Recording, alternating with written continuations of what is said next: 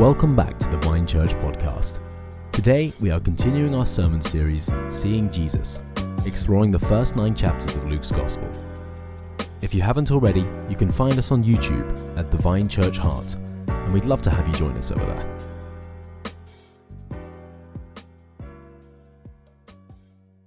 Well, good morning, everybody. Please do have your Bibles out. Keep a finger in Luke chapter 5, as that's where we are today. But also, maybe if you've got a bookmark in your Bible, just slot that in Daniel, because we're going to be in there too. But so we're carrying on through Luke. It's this theme of seeing Jesus, particularly in the early chapters of Luke, kind of seeing Jesus for who he is, despite the fact he comes in a very humble form. This is God's Son, God himself in human form that we are coming to see. So this week we are in Luke chapter 5, verses 17 to 26. So let's read God's word together. It says this: On one of those days, as he was teaching, Pharisees and teachers of the law were sitting there, who had come from every village of Galilee and Judea and from Jerusalem. And the power of the Lord was with him to heal. And behold, some men were bringing on a bed a man who was paralyzed, and they were seeking to bring him in and lay him before Jesus. But finding no way to bring him in because of the crowd, they went up on the roof and let him down with his bed through the tiles into the midst before Jesus. And when he saw their faith, he said, "Man, your sins are forgiven you." And the scribes and the Pharisees began to question, saying, "Who is this who speaks blasphemies? Who can forgive sins but God alone?" When Jesus perceived their thoughts, he answered them, "Why do you question in your hearts? Which is easier to say, 'Your sins are forgiven you,' or to say, 'Rise and walk'? But that you may know that the Son of Man has authority on earth to forgive sins," he said to the one who was paralyzed, "I say to you, rise, pick up your bed and go home." Immediately he rose up before them and picked up what he had been lying on and went home, glorifying God. And amazement seized them all, and they glorified God and were filled with awe, saying, "We have seen extraordinary things today." So there's a couple of firsts in that passage. There's also a couple of things that we've already seen. We've already seen Jesus going around healing people. We've already seen Jesus' compassion for the crowd and meeting their needs. So in that sense, this passage isn't necessarily unique. But there are some firsts which we'll explore. This is the first time that we are introduced to this group called the Pharisees. It's also the first time that Jesus refers to himself as the Son of Man, which, if you've read the gospel, any of the gospels before, you'll find is his his favorite name for himself. And so there is some significant things in this passage that I'd like to unpack together. But first, let's see some of the things that are introduced, see some of the context. The first thing that Luke tells us is that Jesus is starting to make some waves. It says that the Pharisees and the teachers of the law had come from every village of Galilee and Judea and from Jerusalem. If you're a Pharisee in Jerusalem, you don't have a lot of reason to leave Jerusalem. Why would you want to leave God's holy city?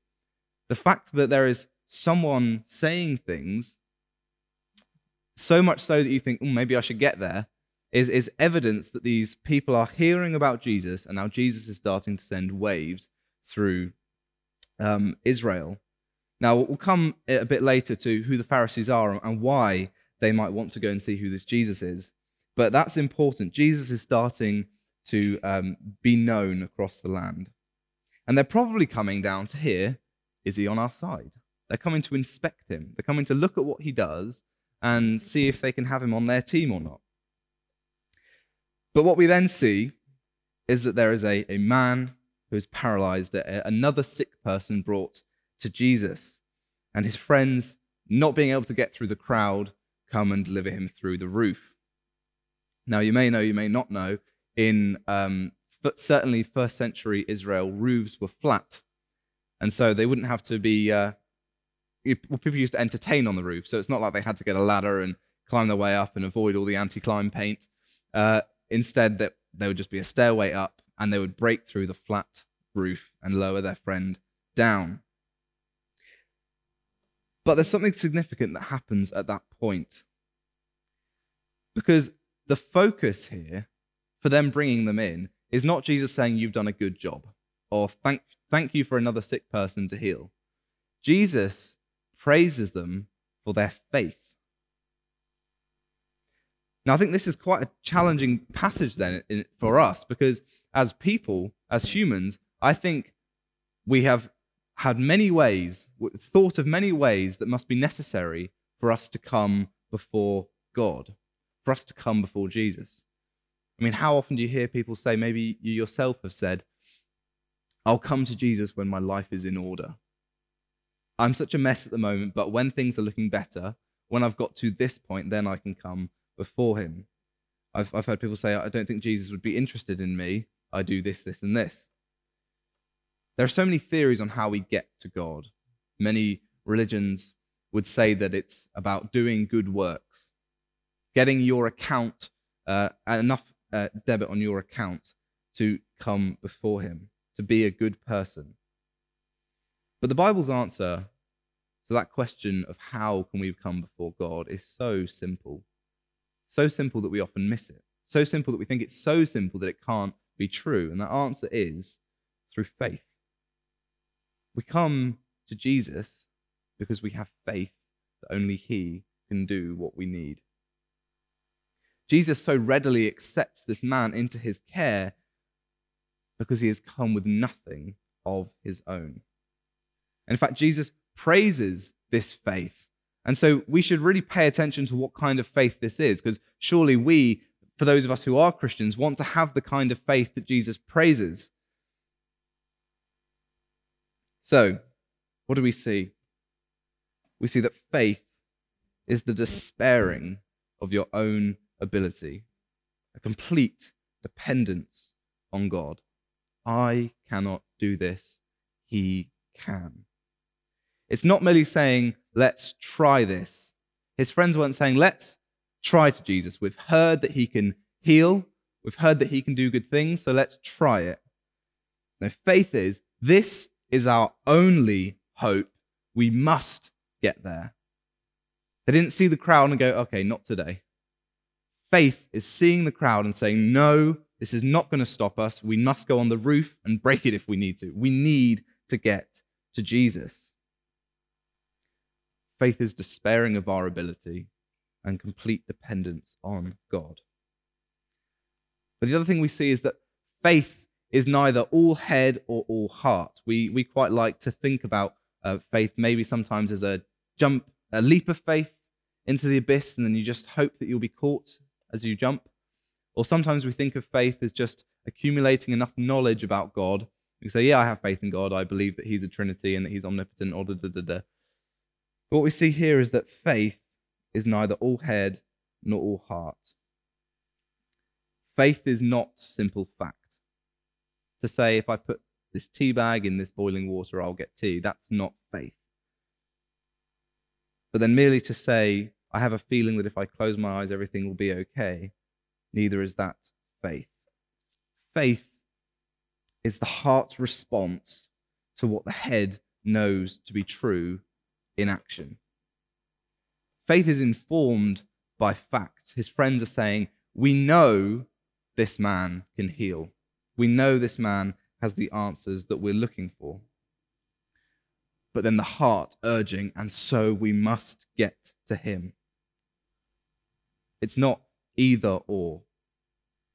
The head informs the heart. Faith is the grabbing onto Jesus because you know that he is the only solution to any and all problems that may be had. And so the question for all of us is, what kind of faith do you come to Jesus with? Is it informed by who he is? Is it a faith that says he is the solution? Do you grab hold of him? Do you climb the stairs and break the roof if necessary? That's the kind of faith that Jesus praises. If we know he is the solution, we will stop at nothing to get to him. Do we sit and wait for him to wow us like the Pharisees? Do we say, I'll believe in Jesus if he does this? Or, Lord, I'm struggling, help me to believe by doing this for me? Are we sitting and inspecting him? Are we in the crowd, happy to hear what he has to say and blocking the way because we're enjoying it? Or are we pressing into him by whatever means? That is true faith in Christ. If you know in your head who Christ truly is, then the heart will be saying, I will stop at nothing to get to him. So that's the first kind of element we see in this story, is the kind of faith that Jesus praises, the kind of faith that Jesus looks for, one who looks for him and knows him to be the solution, and a sweet solution that he is. Jesus is the all good. When you come to him, there is no such thing as disappointment. Whatever you think you're coming to him for, he will do over and abundantly more. The second thing that we see in this story is the healing that takes place. We've seen the faith that his friends have. That's a very significant part. But then that faith that they have is there because they're coming to have their friend healed. And he is healed. At the end of the story is he walks away. But there's many more things on the path to get there. Because what happens is Jesus doesn't look at him and he says, I've seen your friend's faith, you're healed. Jesus says, I see your friend's faith, and so your sins are forgiven. Now, as we saw in the passage, this causes a conflict with those who are watching, because Jesus has two miracles that he could do. One choice is to simply heal this man. The other is to forgive his sins. Which is the greater miracle? That's a question for us to ponder. Which is the greater miracle? If we were there watching Jesus act and a paralyzed man comes before him, which one would be better for him to do? See, I think, and you may disagree with me, but I think generally we'd say we'd rather see him healed. That would be more amazing. That would testify to who Jesus is a bit more. If a man who couldn't walk, walks. The Pharisees would be happy if he'd just healed him. The Pharisees probably wouldn't have had the conflict if he'd just healed him. Jesus says the greater thing, the problem for them, is not that he simply healed him, but that he forgave him his sins. Now, if we say that the healing is the greater miracle, then we don't understand our greatest need.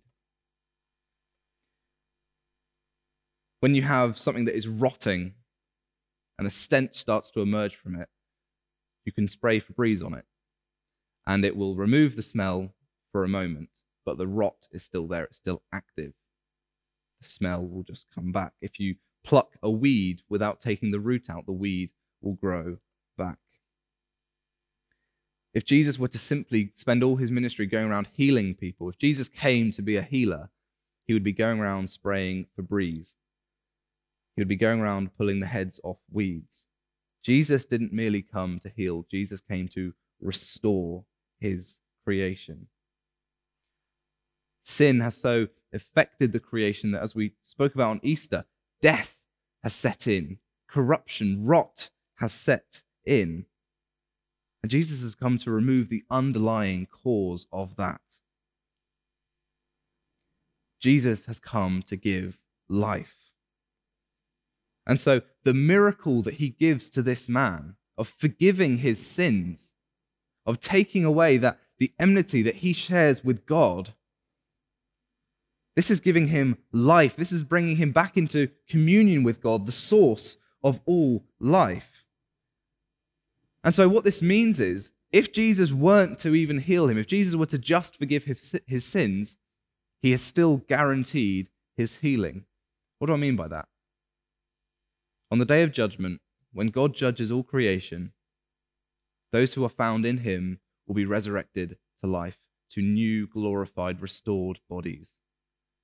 Forgiving this man's sin is the guarantee that he will partake in that resurrection, is the guarantee that his whole body will be restored. If Jesus were to just forgive his sins, he's still guaranteed his whole healing.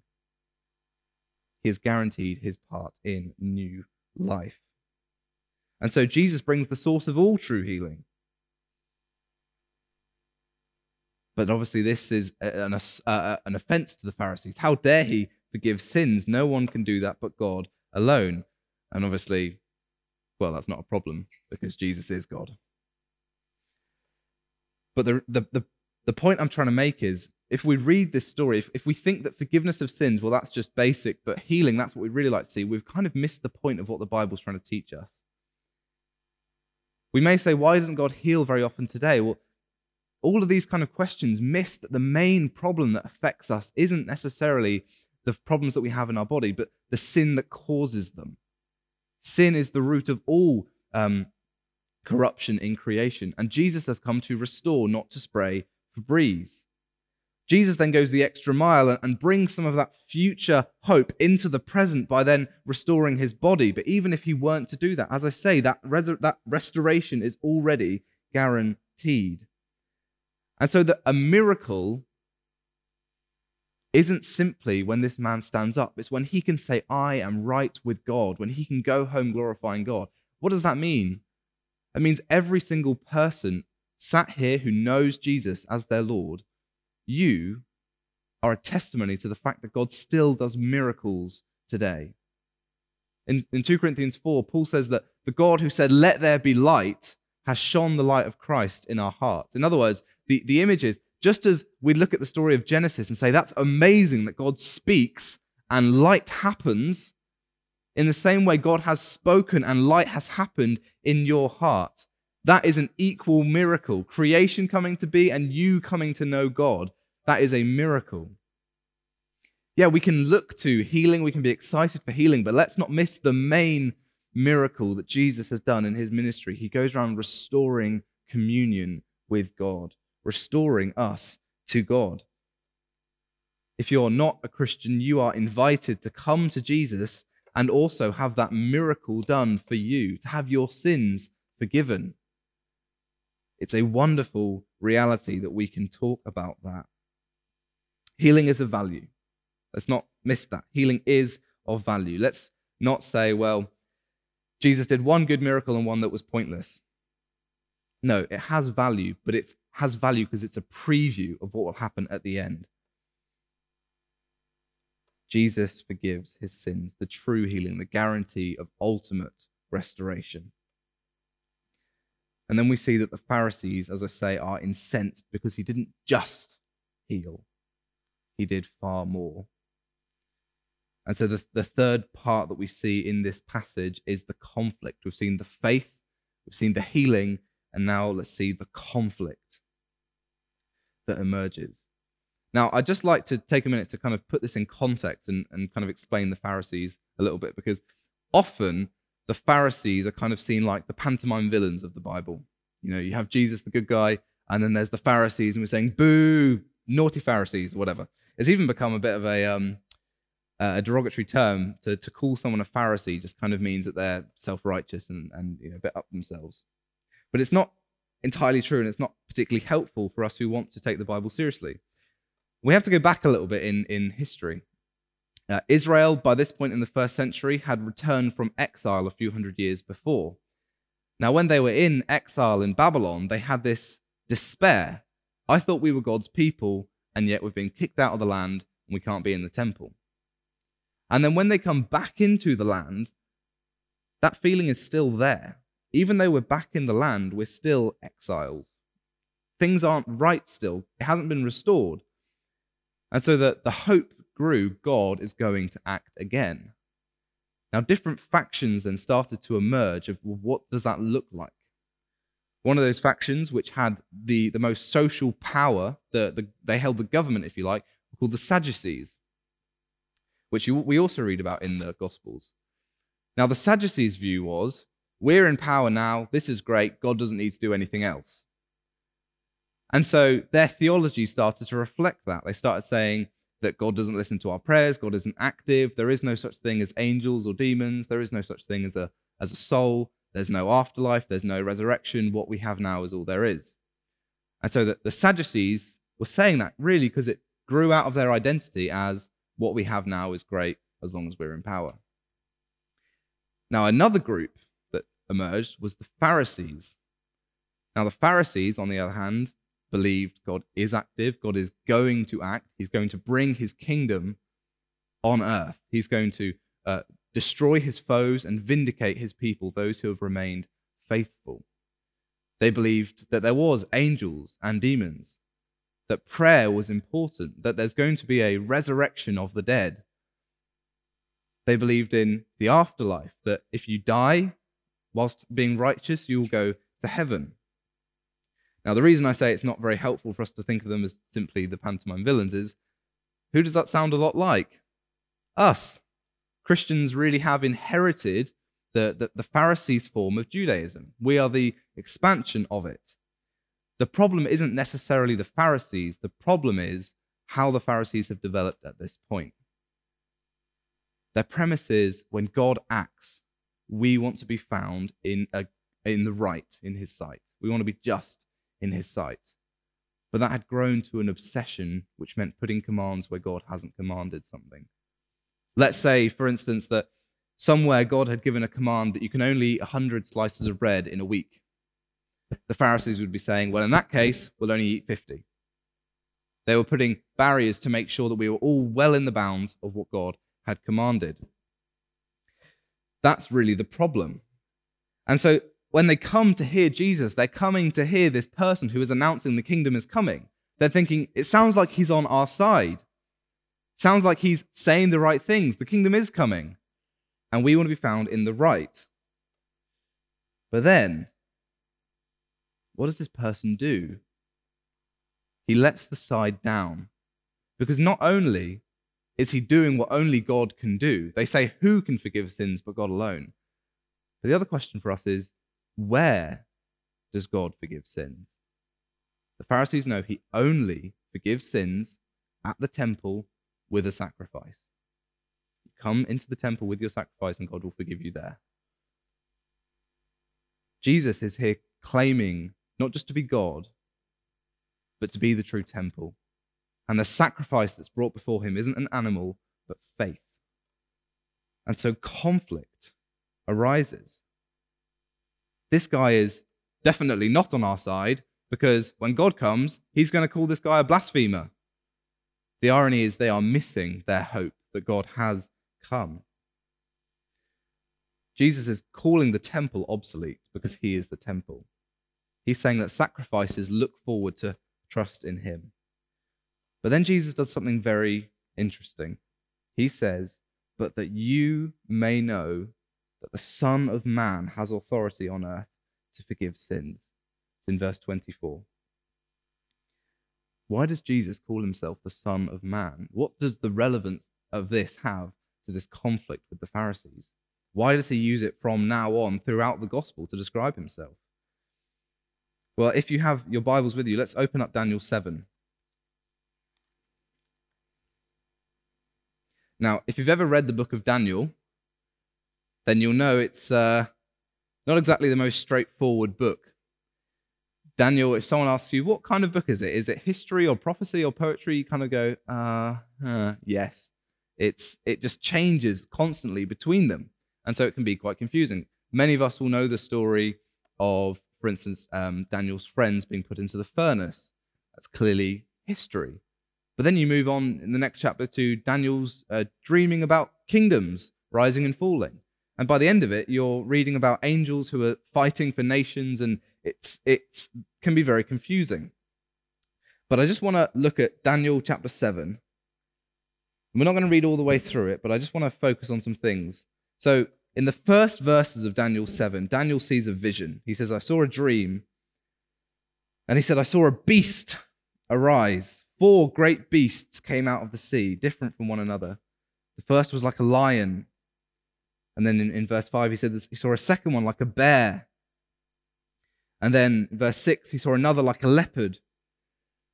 And then in verse 7, he saw a fourth beast, terrifying and dreadful and exceedingly strong. It had great iron teeth. So there's this image of these 4 great beasts which are there to devour, to scare. But then in verse 9 and 10 say this, and I looked, thrones were placed, and the Ancient of Days, that's God, took his seat. His clothing was white as snow, and the hair of his head was like pure wool. His throne was fiery flames. Its wheels were burning fire. A stream of fire issued and came out before him. 1,000,000 served him, and 10,000 times 10,000 stood before him. The court sat in judgment, and the books were opened. Here these great beasts have arisen to devour, but God has sat on his throne to judge. And then we see in verse 11, and I looked then, because of the sound of the great words that the horn was speaking, and I looked, the beast was killed, and its body destroyed and given over to be burned with fire. As for the rest of the beasts, their dominion was taken away, but their lives were prolonged for a season and a time. The beasts have been vanquished. And then verse 13 and 14. I saw in the night visions, and behold, with the clouds of heaven, there came one like a son of man. And he came to the Ancient of Days and was presented before him. And to him was given dominion and glory and a kingdom, and all peoples, nations, and languages should serve him. His dominion is an everlasting dominion which shall not pass away, and his kingdom one that shall not be destroyed. See the image there? There are these beasts, these devouring beasts that have come to devour, but God's judgment is that their dominion should be taken away, and instead one like a son of man, which is a Hebrew expression just for a person who doesn't seem to have any power compared to these great beasts, yet this one person is called up into God's presence and are publicly vindicated, are given authority and power over these beasts. Now again, you might say, well, that's still quite confusing. And so we'll go back one more chapter, because Daniel often explains and then explains. So in Daniel 6, what's the story? Naomi read it for us. There's Daniel, a righteous man, one who is doing what God has commanded, and then the powers of darkness, these in the government who are trying to get rid of him, condemn him unjustly. And he's thrown down among the beasts, among the lions who are waiting to kill him. But then his righteousness is vindicated. And the next day the king comes and stands at the door of the den, and he calls down to him, Daniel, are you there? And he says, yes. God didn't let the lions hurt me, for I was righteous in his sight. And so he calls him up into his presence, and he vindicates him publicly, and the beasts are vanquished. And obviously the story gets a bit different there because his enemies are then thrown in. But the picture there is that there is one who is cast down among the beasts with the power to destroy. If you were kind of guess who would win that fight, you wouldn't say the person. But they're called out, they're shown to be in the right, and God vindicates them. The same thing happens in Daniel 7. These beasts are overthrown. This is a prophecy of Jesus. He's sent down into the world, in the conflict there. All these foreign powers and oppressive regimes and people who are against him. The Pharisees in this story that we've been looking at represent the beasts here. They are enthroned, judging him, looking in on him. But Jesus is saying, I too will be that Son of Man. This story is about me. I am that Son of Man. Notice in Daniel it says, a Son of Man. Jesus says, the Son of Man. Jesus is saying, I am that Son of Man. This is kind of a preview to the rest of the story for us. Jesus will be in conflict, but he will be vindicated. Jesus will have those around him judging him, but God will call him up. God will give him authority, a kingdom that all nations, languages, and people will serve him. So the question for us is, when we read this story, are we reading about some bloke? Daniel just saw a Son of Man. He didn't look particularly impressive compared to those beasts. Jesus doesn't look particularly impressive to these Pharisees. He's just a guy. But to him, God has given a kingdom, authority, and power to forgive sins, to restore lives. Now, we live 2,000 years after the Gospels are written, so we know that Jesus has been publicly vindicated through his resurrection of the dead, through the destruction of Jerusalem's temple, and through his ascent into heaven. Jesus was speaking the truth all along. Just as Daniel could say to the king, the lions did me no harm because I was in the right, so too Jesus can say that. History tells us that he's been vindicated, that he has been given a kingdom, that all nations, peoples, and languages should serve him. So how do you stand before him? If you are a Christian, then the beauty is you are one of those peoples that have been given to him, that you stand in that kingdom, that you share in his vindication, in his victory over the beasts, over the powers of darkness. If you're not a Christian, then the invitation is to do what the paralyzed man's friends do and press in on him, to come to the Son of Man, the one who has been vindicated, the one that has been shown to be in the right, and put your faith in him. Let's pray. Our Lord Jesus, we thank you that though you were in the lion's den, that though you were surrounded by enemies on every side, nonetheless, the Lord called you up to his presence and vindicated you, Lord, and gave you your kingdom, which we now live in. Lord, we pray by your Spirit, give us that same faith that the paralyzed man's friends had, Lord, that we would press into you, knowing that you are the only solution.